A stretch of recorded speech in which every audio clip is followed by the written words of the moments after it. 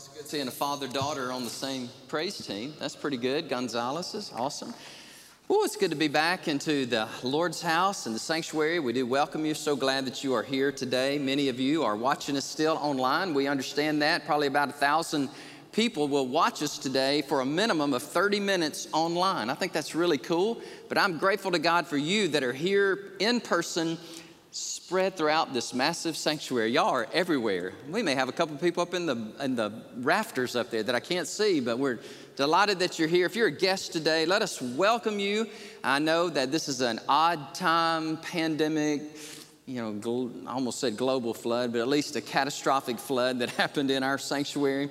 But guests, just know we're thrilled. My wife, Ashley, here on the front row, she and I will be in the coffee shop in a few minutes after the service. We'd love to meet you, give you a gift, just to welcome you personally to Great Hills Baptist Church. Pastor O'Chester, Miss Barbara, I've thought about you guys a lot over the last few weeks. It's really good to see you guys and healthy and here. That is awesome. We welcome you. I'm glad you're here. Man, I think my grandbabies are in the house today. Is that right? Did I hear? I hadn't heard them. Where are they? Over there. Oh, over there. There they are. Hey, Hannah, Jeffrey, God bless y'all. And baby Claire, baby Riley's in the house. If you hear them, it's okay. That's good. Glad y'all are in here. Well, let's go back to the Word of God. I tell you what, it's a great place to be, right? In the Scriptures, studying the Bible. We're in the book of Acts. I invite you to turn with me to Acts chapter 14. We'll look at verses 1 through 7. 2 weeks from today will be Easter Sunday. Can you believe that already? The Friday before that, April the 2nd, we will have a Good Friday service right here in the service, in the sanctuary. We'll observe the Lord's Supper. At 6 o'clock, we'll have a great time of praise and worship. And then, 2 days later, we will worship the Lord here at 11 o'clock. And so Easter Sunday is going to be a great day. I want to preach a message on John 3:16. Raise your hand if you ever heard of John 3:16. I'm just curious. Okay, you have. And so we're going to preach it and invite your friends. Invite your friends and neighbors that don't have a relationship with the Lord, especially as we're going to share the message of hope with them, the message of peace. And so we have been studying the book of Acts now forever, and it's been fun. But we are about 2 years in, and we're about halfway through. And today will be a prime example, church. We're only going to get through about verse 3 or 4, though I'm going to read all 7 verses because it's in the same context. And the title of my message today is Portraits of Boldness.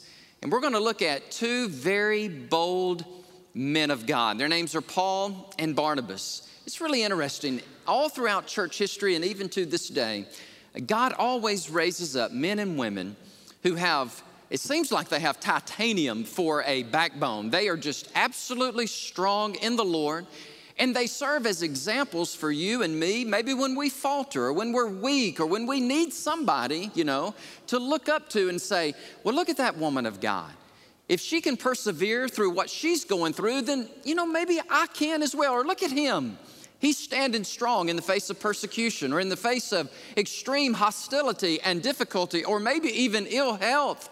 But look at him stand strong for the Lord. Maybe I can do the same thing. And I think that's why we have so many amazing stories in the Bible, not just for our entertainment so that we can read or just for mere intellectualism so that we can understand. No, I believe God has gone through great measures to preserve His Word for inspiration. So that you and I could be inspired. We can read these stories and go, oh, God, thank you that you are the God of angel armies. You are the God that's always by my side. You are the God who acted then, and I believe that you're the God that can act on my behalf today. Can you say amen to that? Amen.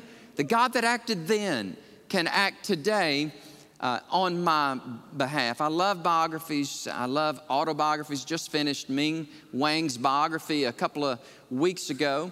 A PhD from MIT, a medical degree from not Oxford, but Harvard, a brilliant ophthalmologist, surgeon. He will be our guest speaker May the 2nd.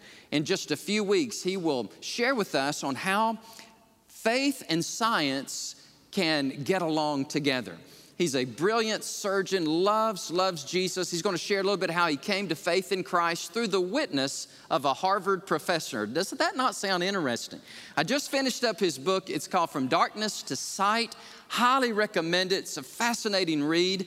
And as I was reading his story, I was just getting courage, and I was getting motivated, and I was having this spirit of perseverance well up within me. And that's what happens when you read about great women of God, great men of God, people who inspire us, just like Acts 14. Now it happened. It happened in Iconium that they went together, that they would be Paul and Barnabas, the missionary dynamic duo, all right? They went together to the synagogue. That would be the meeting place of the Jews. And they spoke. It'd be pretty odd if the missionaries showed up on mission and they didn't say anything. And it's as equally as odd when you and I show up and don't speak to our neighbors and don't speak to our colleagues or speak to our friends about the good news of the gospel. So they spoke in the synagogue, and a great multitude of people, both of the Jews and the Greeks, believed. So they had a mixed audience. They had Greeks who had converted to Judaism. That would be either through proselytism, the proselytes, or it may just be the God-fearers. But there was a congregation that day in Iconium in AD 46. The Apostle Paul is moving through Turkey. It's modern-day Turkey. He and Barnabas are on fire for Christ. You can't shut them up. You try to shut them up. You hit them with stones. You beat them. They just like the Energizer Bunny. They just keep on going. They just keep on preaching the gospel. And I don't know what that does for you, my dear friend, but that inspires me. It motivates me. It encourages me that no matter what, I can keep on going because I've seen God come through time and time again. But the unbelieving Jews stirred up the Gentiles, and now watch this word, kakuo. Kakuo poisoned, embittered their minds against the brethren. Whenever God's at work, somebody else is at work, right? Therefore, they left as quickly as they could. They were so afraid and just said, we are leaving this place immediately. Is that what your Bible says? That's not what my Bible says. That's what we think the Bible might say. Man, they got out of there as quickly as they could. But no, it says that they stayed there for how long, church? Do y'all see it? How long is a long time? The Greek word for long is long. I don't know how long they were. But I get the idea that when the persecution came, they just stayed. They just stayed when it was hot in the kitchen. They just stayed when people were talking bad against them. They just stayed when the rocks started flying. They just said, look, our God is worthy of us staying. I'm praying for some staying power today. So they stayed for a long time. They spoke boldly in the Lord, who the Lord was bearing witness to the word of his grace. He granted them signs and wonders to be done by their hands.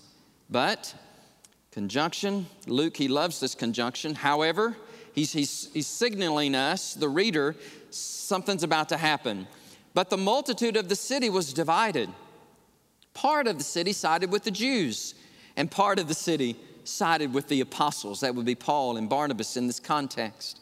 And when a violent attempt was made by both the Gentiles and the Jews with their rulers to abuse and to stone them, they became aware of it, and then they left.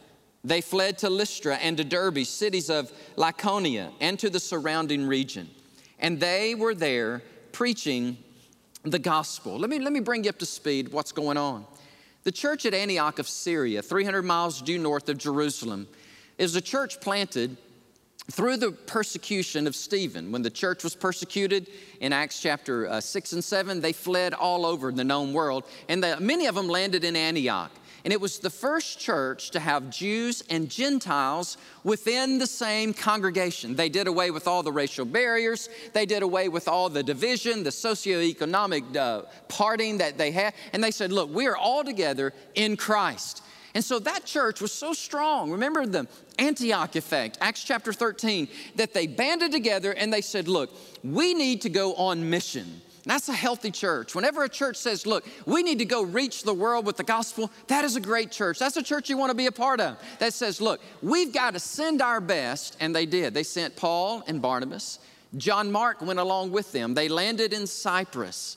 Remember that a few weeks ago? It feels like a few years ago. They landed in Cyprus. They preached the gospel from east to west. The governor of the island came to faith in Christ, but it was not without a fight. Remember, the magician, the sorcerer was there, and he was trying his best to dissuade the governor from coming to faith in Christ. After they planted their lives and mission there, they went on up due north. You can look at it on a map, and they landed in Antioch of Pisidia, which is modern day Turkey, which is today 99 point something percent. What religion? Islam, Muslim. In Paul's day, it wasn't like that. I mean, they are planning a gospel witness, and the church is going, well, you saw it. They're in Turkey then in Acts chapter 14. The gospel is just spreading. And so what will happen is they're going to leave Iconium. They're going to go to Lystra and Derbe. Paul's going to be pelted with stones, almost killed. They're going to circle back around through the churches that they planted, head back to Antioch there in Syria, and they will celebrate. So that's what's happening in this text. It's around AD 50. There's a missionary band going forward. The gospel is spreading throughout aren't you glad that the gospel spread out of Jerusalem and it made its way to Austin, Texas? Isn't that amazing?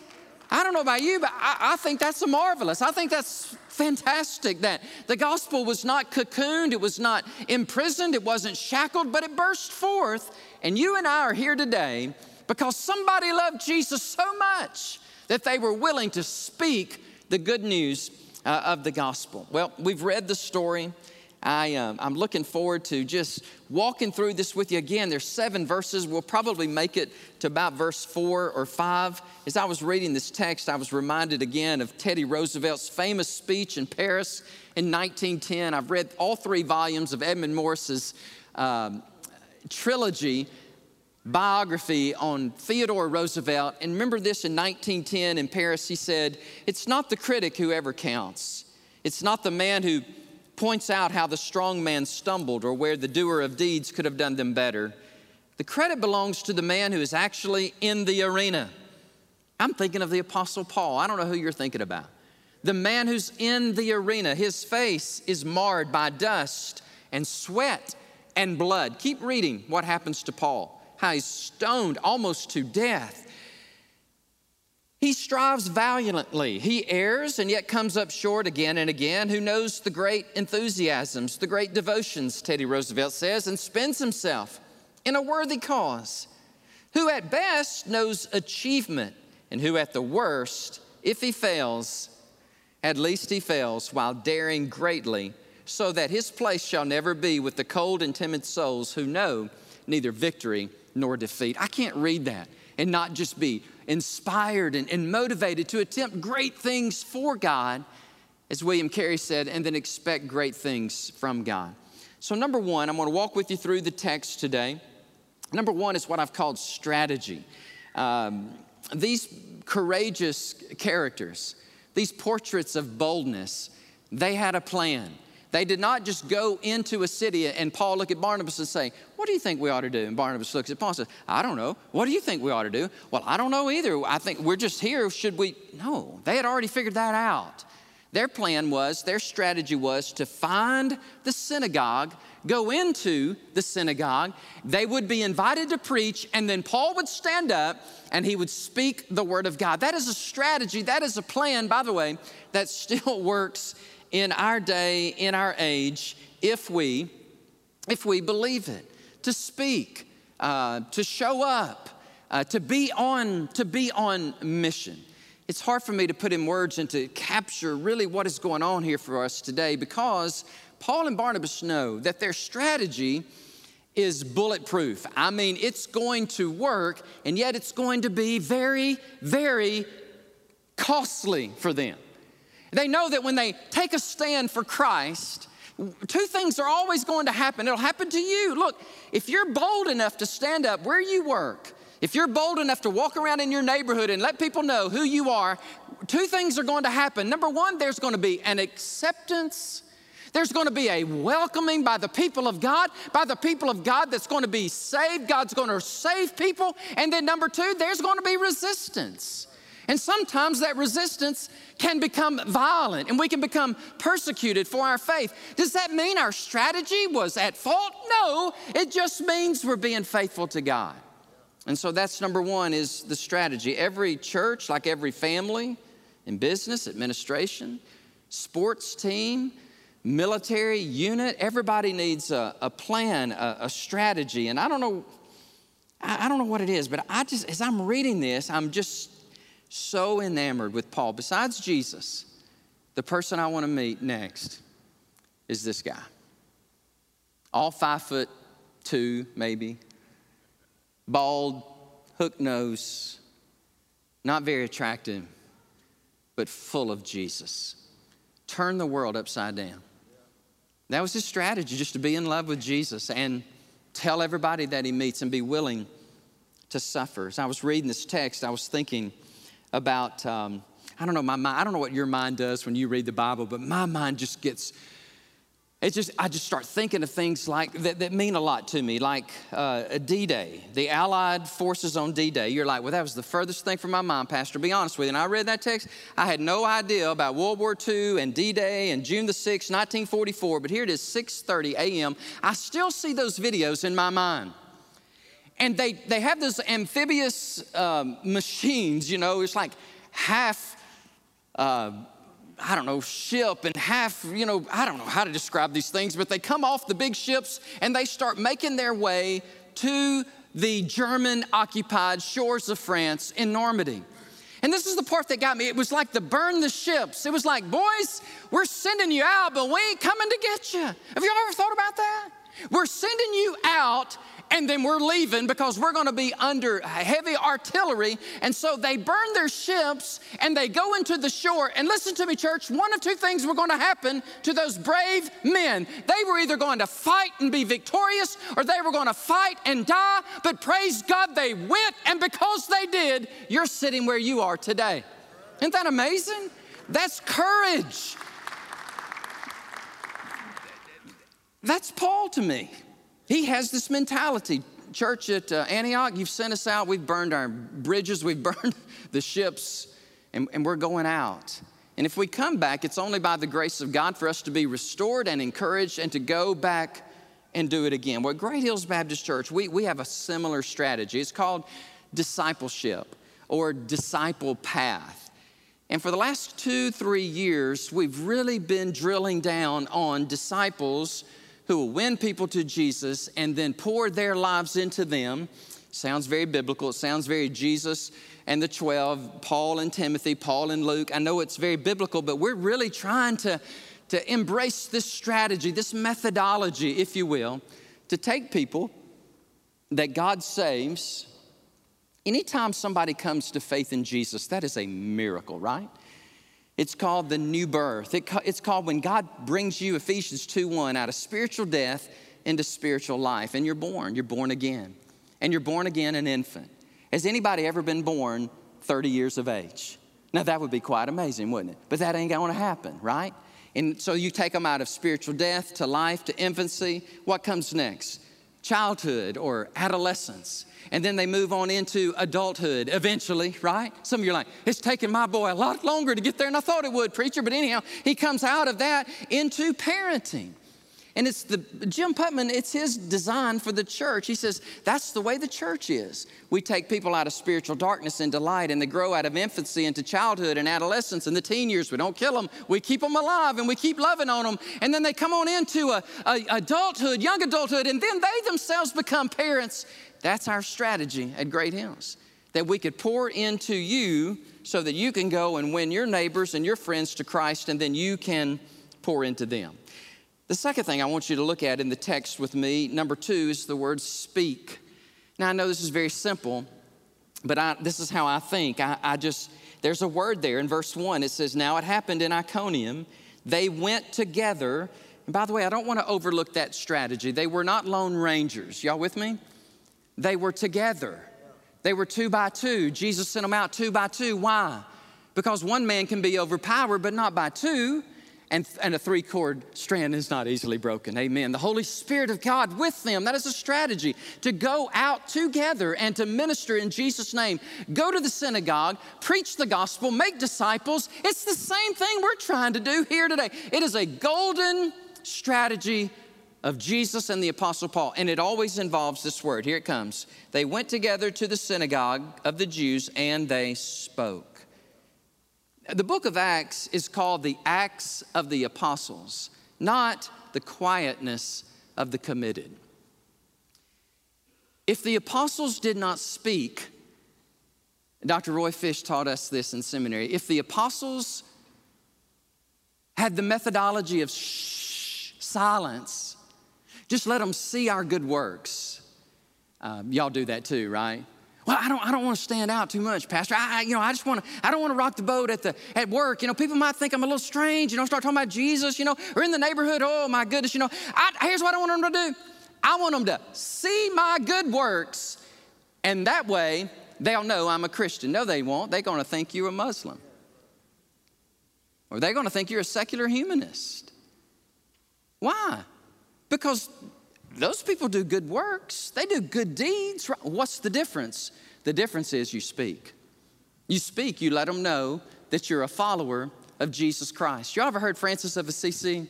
And this is quoted often, and people say, oh, this is such an amazing quote. No, it's not. Preach often and sometimes use words. That's pitiful.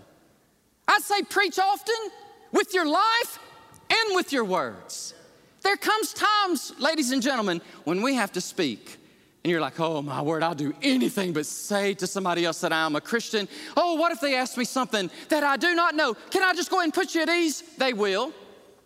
And here's what you do. You say, I don't know. That's a great question. Let me ask somebody that knows a little bit more than I do, and I'll get back with you with an answer. But let me tell you what I do know. There was a time in my life when I was like you. I didn't have a relationship with God, but somebody shared Jesus with me like I'm sharing Jesus with you, and Jesus Christ came into my life. He saved my soul. He changed my life so much. I got this peace, I got this joy, and when I die, I'm going to heaven. Would you like some of that? How about that? Can we do that? You say, well, yes, we can, if we're walking with the Lord. If we're discipled, right? If we're discipled in maturity. Look, if you never share the gospel with anybody, you're still an infant. Well, thank you, Brother Danny. I waited 4 weeks to come to church to tell me that I'm just a baby in the Lord. Thank you very much. You're welcome. Move out of infancy into childhood, adolescence. Look, some of you have been walking with the Lord 30, 40, 50 years. You need to be way over here parenting. You need to be making disciples and sharing with people. Say, look, come with me, watch me. Here's how you do this. If you're not in discipleship with somebody, come on, friend. Don't be mad at me. Don't get too angry with me. But if you're not discipling somebody and you've been walking with the Lord for a long time, you're not near as spiritual as you think you are. And all God's people said, oh my, oh goodness. Man, I don't know about y'all, but I'm interested in Great Hills Baptist Church being a lean, mean fighting machine for Jesus. Agile, hostile, and mobile with the gospel. And we don't send people to fight wars who are infants. We're not going to send Claire and Riley, here, Claire, take this 9mm and go out there and go fight for our country, or whatever the soldiers using those. What do they use these days? M16s? ARs? They're not going to do that. They're going to give that to somebody who's an adult, right? Who can handle that. Speak. Well, what did they speak? Would you ever be interested to know? In Acts chapter 14, verse 1, when it says, and they spoke to the multitude. Can I tell you exactly what Paul preached? You said, well, you can't do that. Yes, I can. There are people a whole lot smarter than me who have studied this. C.H. Dodd is one of them. It's called the charismatic preaching of the Acts of the Apostles. They studied all the sermons, and they found these salient features. All the preachers in the book of Acts, they said the same thing. My land, can you come up? No.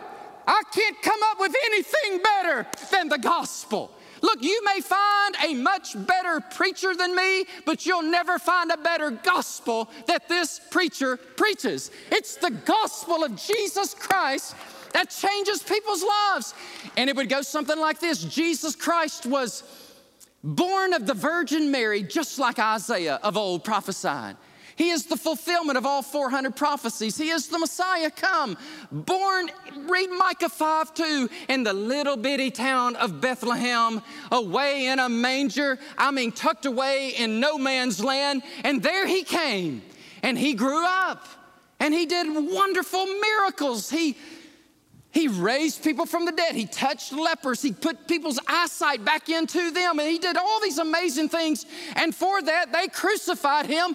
He was buried. And on the third day, God raised him from the dead. You say, Paul, did he preach that in Iconium? Yes.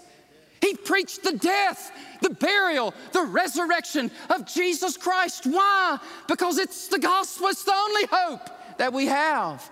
And then he would call them to repent. He would call them to believe, and many would, and many would not. And so he'd go to the next place. And Barnabas was probably saying, Paul, you gonna preach the same sermon you preach? He goes, yep. Well, you got anything else? Nope. Yes, this is the gospel. Now, I'm sure he elaborated on it and shared some ethical implications, maybe even quoted some of the Sermon on the Mount, but they spoke. In Great Hills, I want you to speak. I want you to speak boldly, speak proudly the name of Jesus, and let people know where you go to church. Easter Sunday's coming. Invite people. Look, the worst thing in America that can happen is they're going to tell you, no, leave me alone. I'm not interested. That's okay. At least you have spoken. Number 3 is salvation. Look what happens in verse 1. No wonder preacher, it's taking you 2 years. We're still in verse 1. My word, are you going to stay there? Yes. A great multitude believed. Isn't that awesome? The Greeks believed. The Jews believed. The same gospel. And as many as are appointed unto eternal life, they believe. And they always will believe. Maybe you're listening on your Facebook Live or your Twitter or Vimeo or live stream. Has there been a time in your life when you believed? Can Acts chapter 14, verse 1 be your story of salvation? You heard the gospel. Jesus died for your sins. He arose from the dead for you, okay? Will you believe in him? Will you trust in him? Will you give him your life today? You folks that are sitting here in the sanctuary today, has there been a time where you said, Lord, I believe. I trust in you as my Lord and Savior. I've come out of darkness and I have moved into light.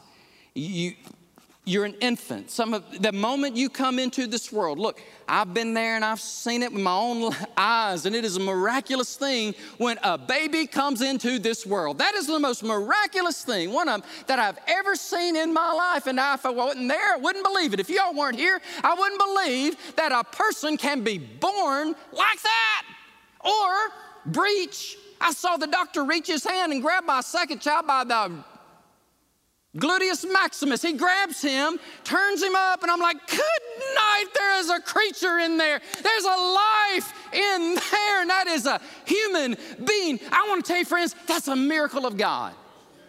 And it's a miracle of God when you're born again. It is a miracle. You trust in Christ, you believe in him, and he saves you. He puts his Holy Spirit in you. Where are y'all, by the way? I'm just curious.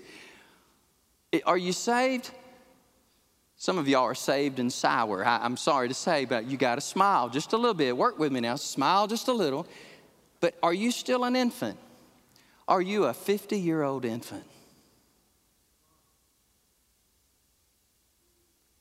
Well, what's the metric of a mature disciple? That you're leading people to Jesus and you're pouring your life into them. Then to be honest with you, Pastor, I'm still an infant. Well, forgive me for not doing a better job in your life. I've been preaching here for 10 and a half years. We got to move. We got to move you along the lines. I'm just so happy to say all of our staff, all the people that you pay here, your directors and your pastors, we're all discipling people. We're all meeting with them on Zoom. I don't know about y'all, but I'm zoomed out. I'm bug-eyed out on Zoom. I'm zoomed, all right? But I don't care. I'm going to keep on doing it until Jesus comes because it works. It's the method. One of the guys I'm discipling, he goes, oh, Pastor, I can't wait to tell you. I saw two people. They were stranded. They needed a battery charger. I noticed that their cable was too short. And I knew that I had a long cable in my trunk, so I pulled over and I charged up their battery. And I was like, man, that's great, Aaron. What else did you do? And he said, I shared the gospel with them. I told both of them about Jesus Christ. I go to Great Hills Baptist Church. He died for you. He arose from the dead, and they shot and killed him right there. No, they didn't kill him. They said, thank you, man, for sharing the good news with us. The people that you're discipling, they do that kind of stuff because you're pouring into them. You're holding them accountable.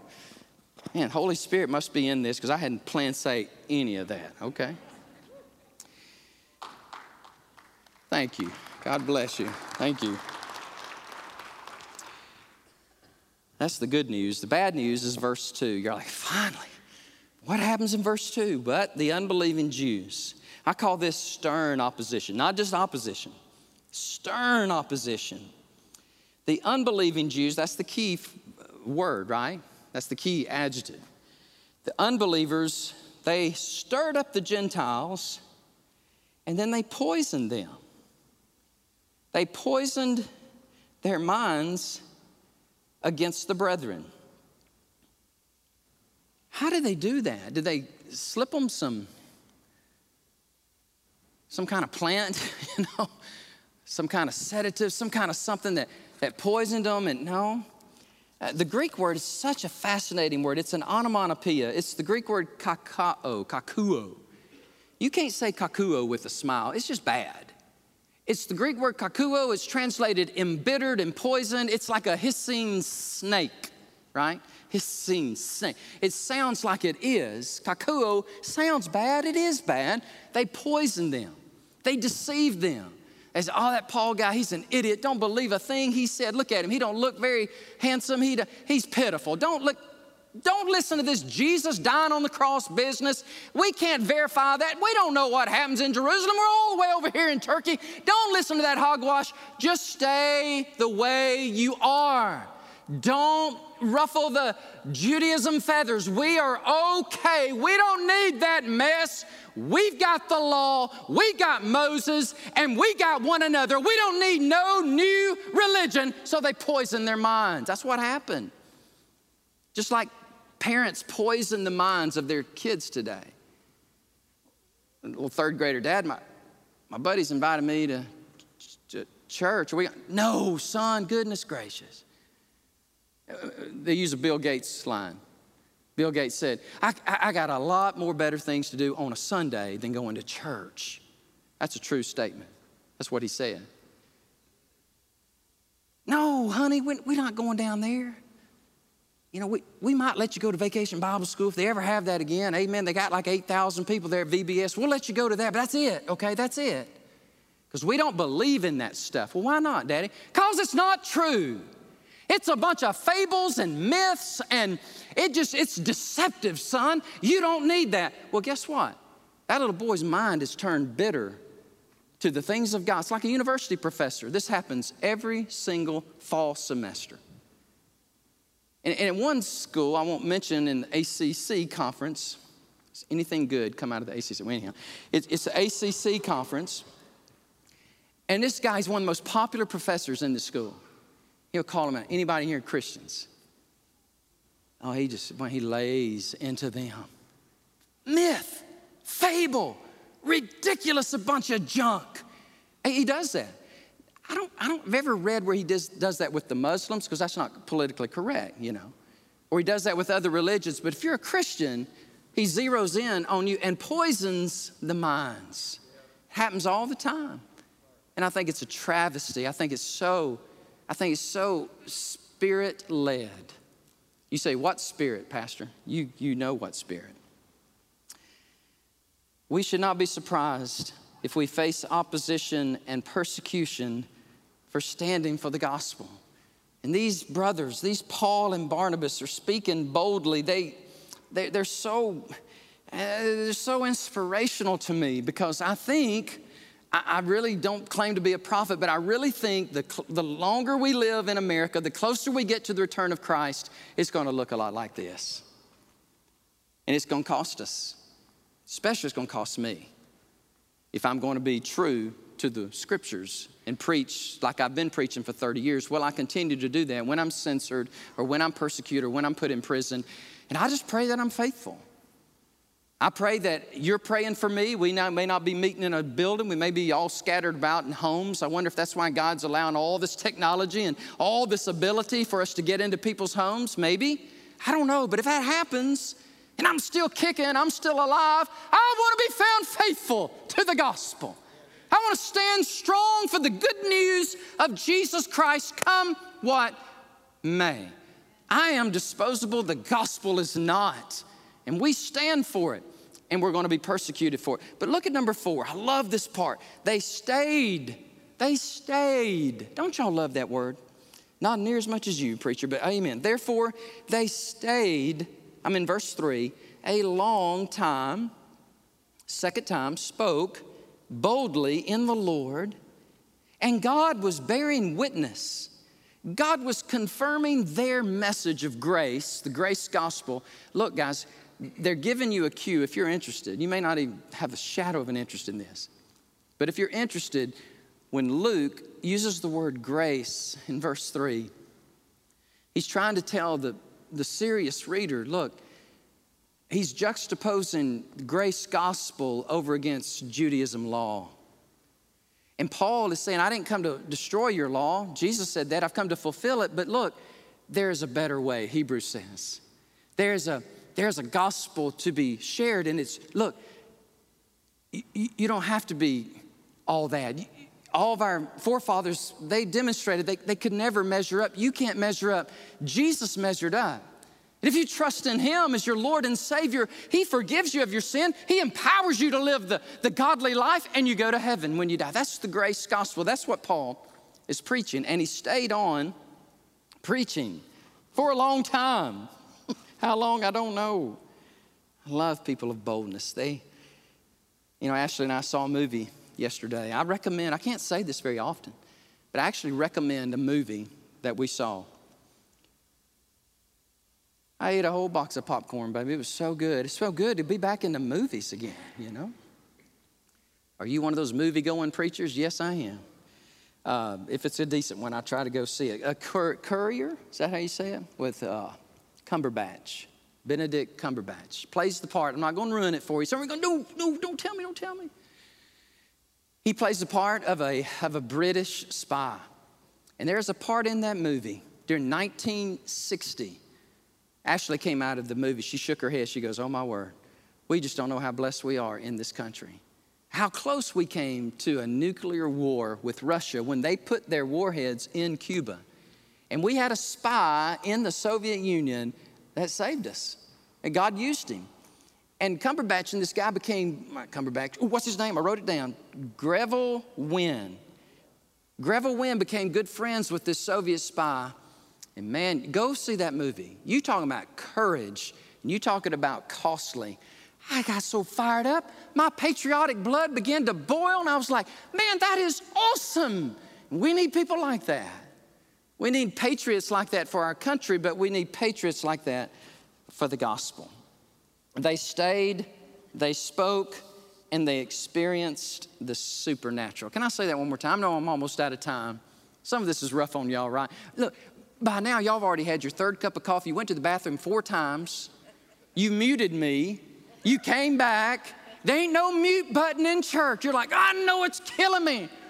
I got so spoiled not being there. I got so spoiled being at home. I can turn you on, turn you up, turn you off. I don't like it. I can turn you out. Ooh, man. Don't turn me out. They stayed, they spoke, and they experienced the supernatural. And people ask, well, where are the miracles of God today? Where are the signs and the wonders corroborating your grace gospel? Where's the God of Paul? Where's the God of Barnabas? And that's just the wrong question. Where are the Pauls of God? Where are the Barnabases of Christ? That is the question. And they stayed. They stayed till as long as God said, okay, you're done. Now go plant somewhere else. And they did. Here's how the Apostle Paul was literally described. I discovered this in my research. It's by F.F. Bruce in his commentaries. Someone saw Paul. And this is how they described him. This is an eyewitness, a 2nd century document. And they said, well, I saw him.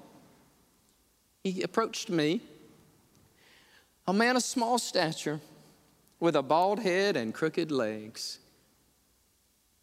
But he had a good state of body. His eyebrows met. He had that uni thing, y'all. Paul had the eyebrow thing. Unibrow. Paul had a unibrow. He had a bald head, a hook nose, about 5 foot, but he was stout. Did y'all catch that? He was a sturdy fella. I don't think it's so much stout here. I think it was other places. His eyebrows met and his nose was somewhat hooked. He was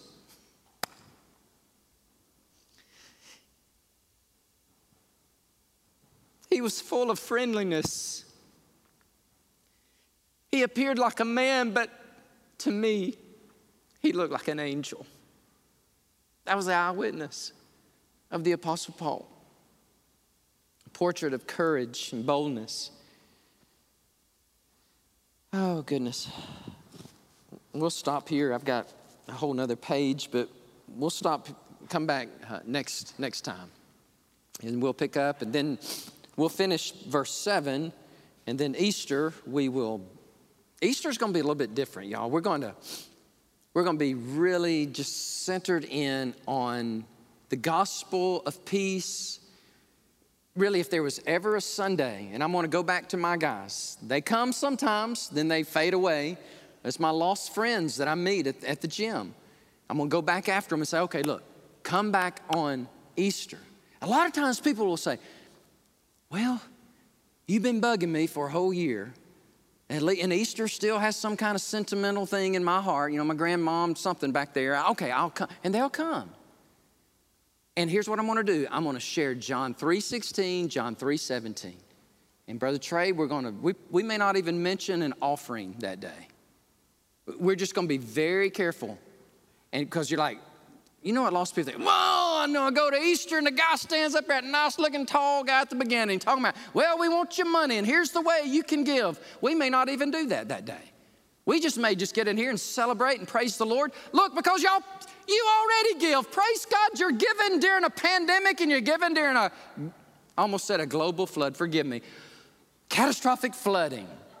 And I thank you, praise God, you continue to give. It's a miracle, David, it's a miracle that we're continuing to do well. Now, January and February were not pretty, all right? They're never pretty. But March just comes around. You pay off the Christmas debt, you know, and then you come around to March. Thank you, God bless you. But Easter Sunday, I'm not talking about money. We're going to make very few announcements. We're just going to say, hey, you guests, we're so thrilled you're here. Bring them. Bring them. And we'll share the gospel with them.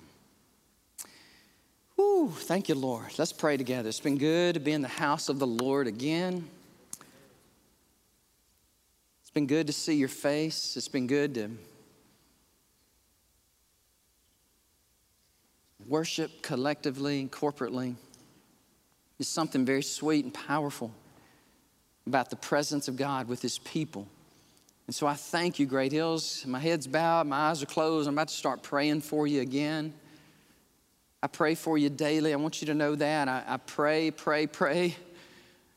you, and the tons of requests that you give me, I take them every single one very personally, very privately, and I take it to the Lord. It takes me a long time, but hey, if I could preach the word of God to you and pray for you well, then that's what I want to do. Speaking of prayer, praise the Lord. Got to have some dental surgery Tuesday, but if I'm not in too much pain, I'm going to be here Tuesday night.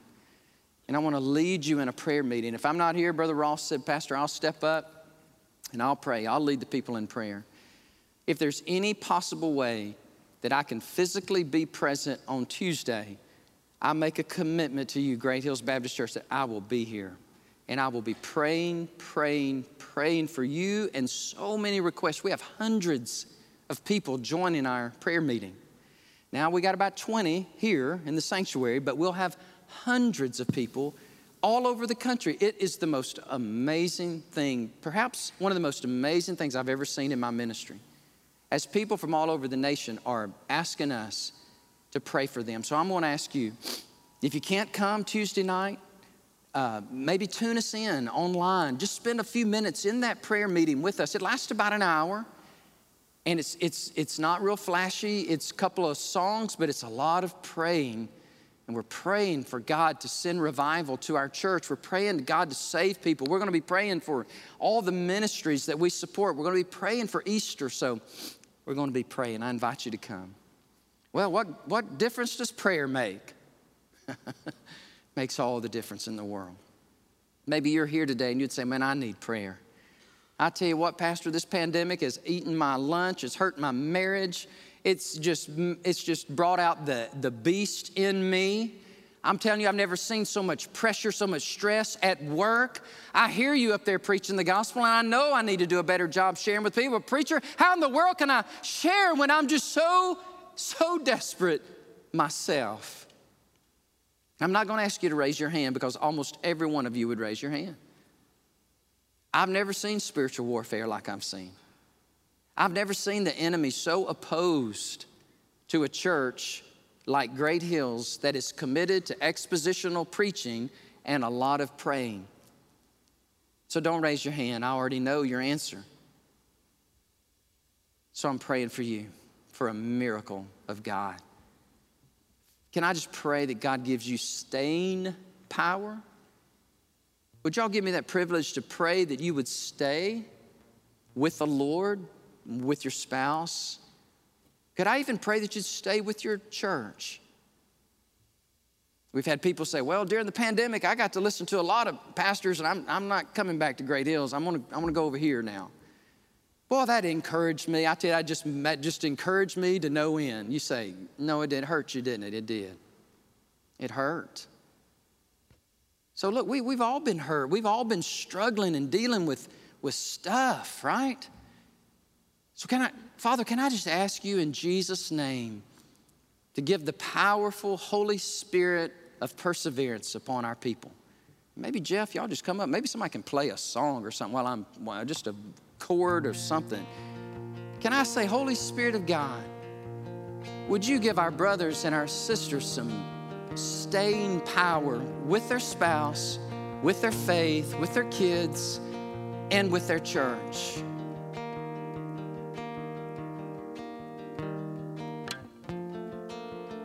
And God bless you that are watching online. I'm not hyperbole. If anything, I'm being way conservative. There's probably more like 1,500 of you people watching us online for at least 30 minutes, and that's wonderful. We thank God for you. We're praying for you. We're praying that the Lord would bless you, that He would infuse you with the Holy Spirit so that He will make you a bold proclaimer of the gospel. Father, we love you. We need you, Lord. We're trusting you. And we're asking you, God, to do what only you can do. Would you minister to your people right now, Lord? Would you encourage us, me? Encourage your people. In Jesus' name, amen. Let's stand. Let's sing a song to the Lord. Let's do that. Would you go ahead and stand with me? Jeff, y'all come on and let's sing to the Lord.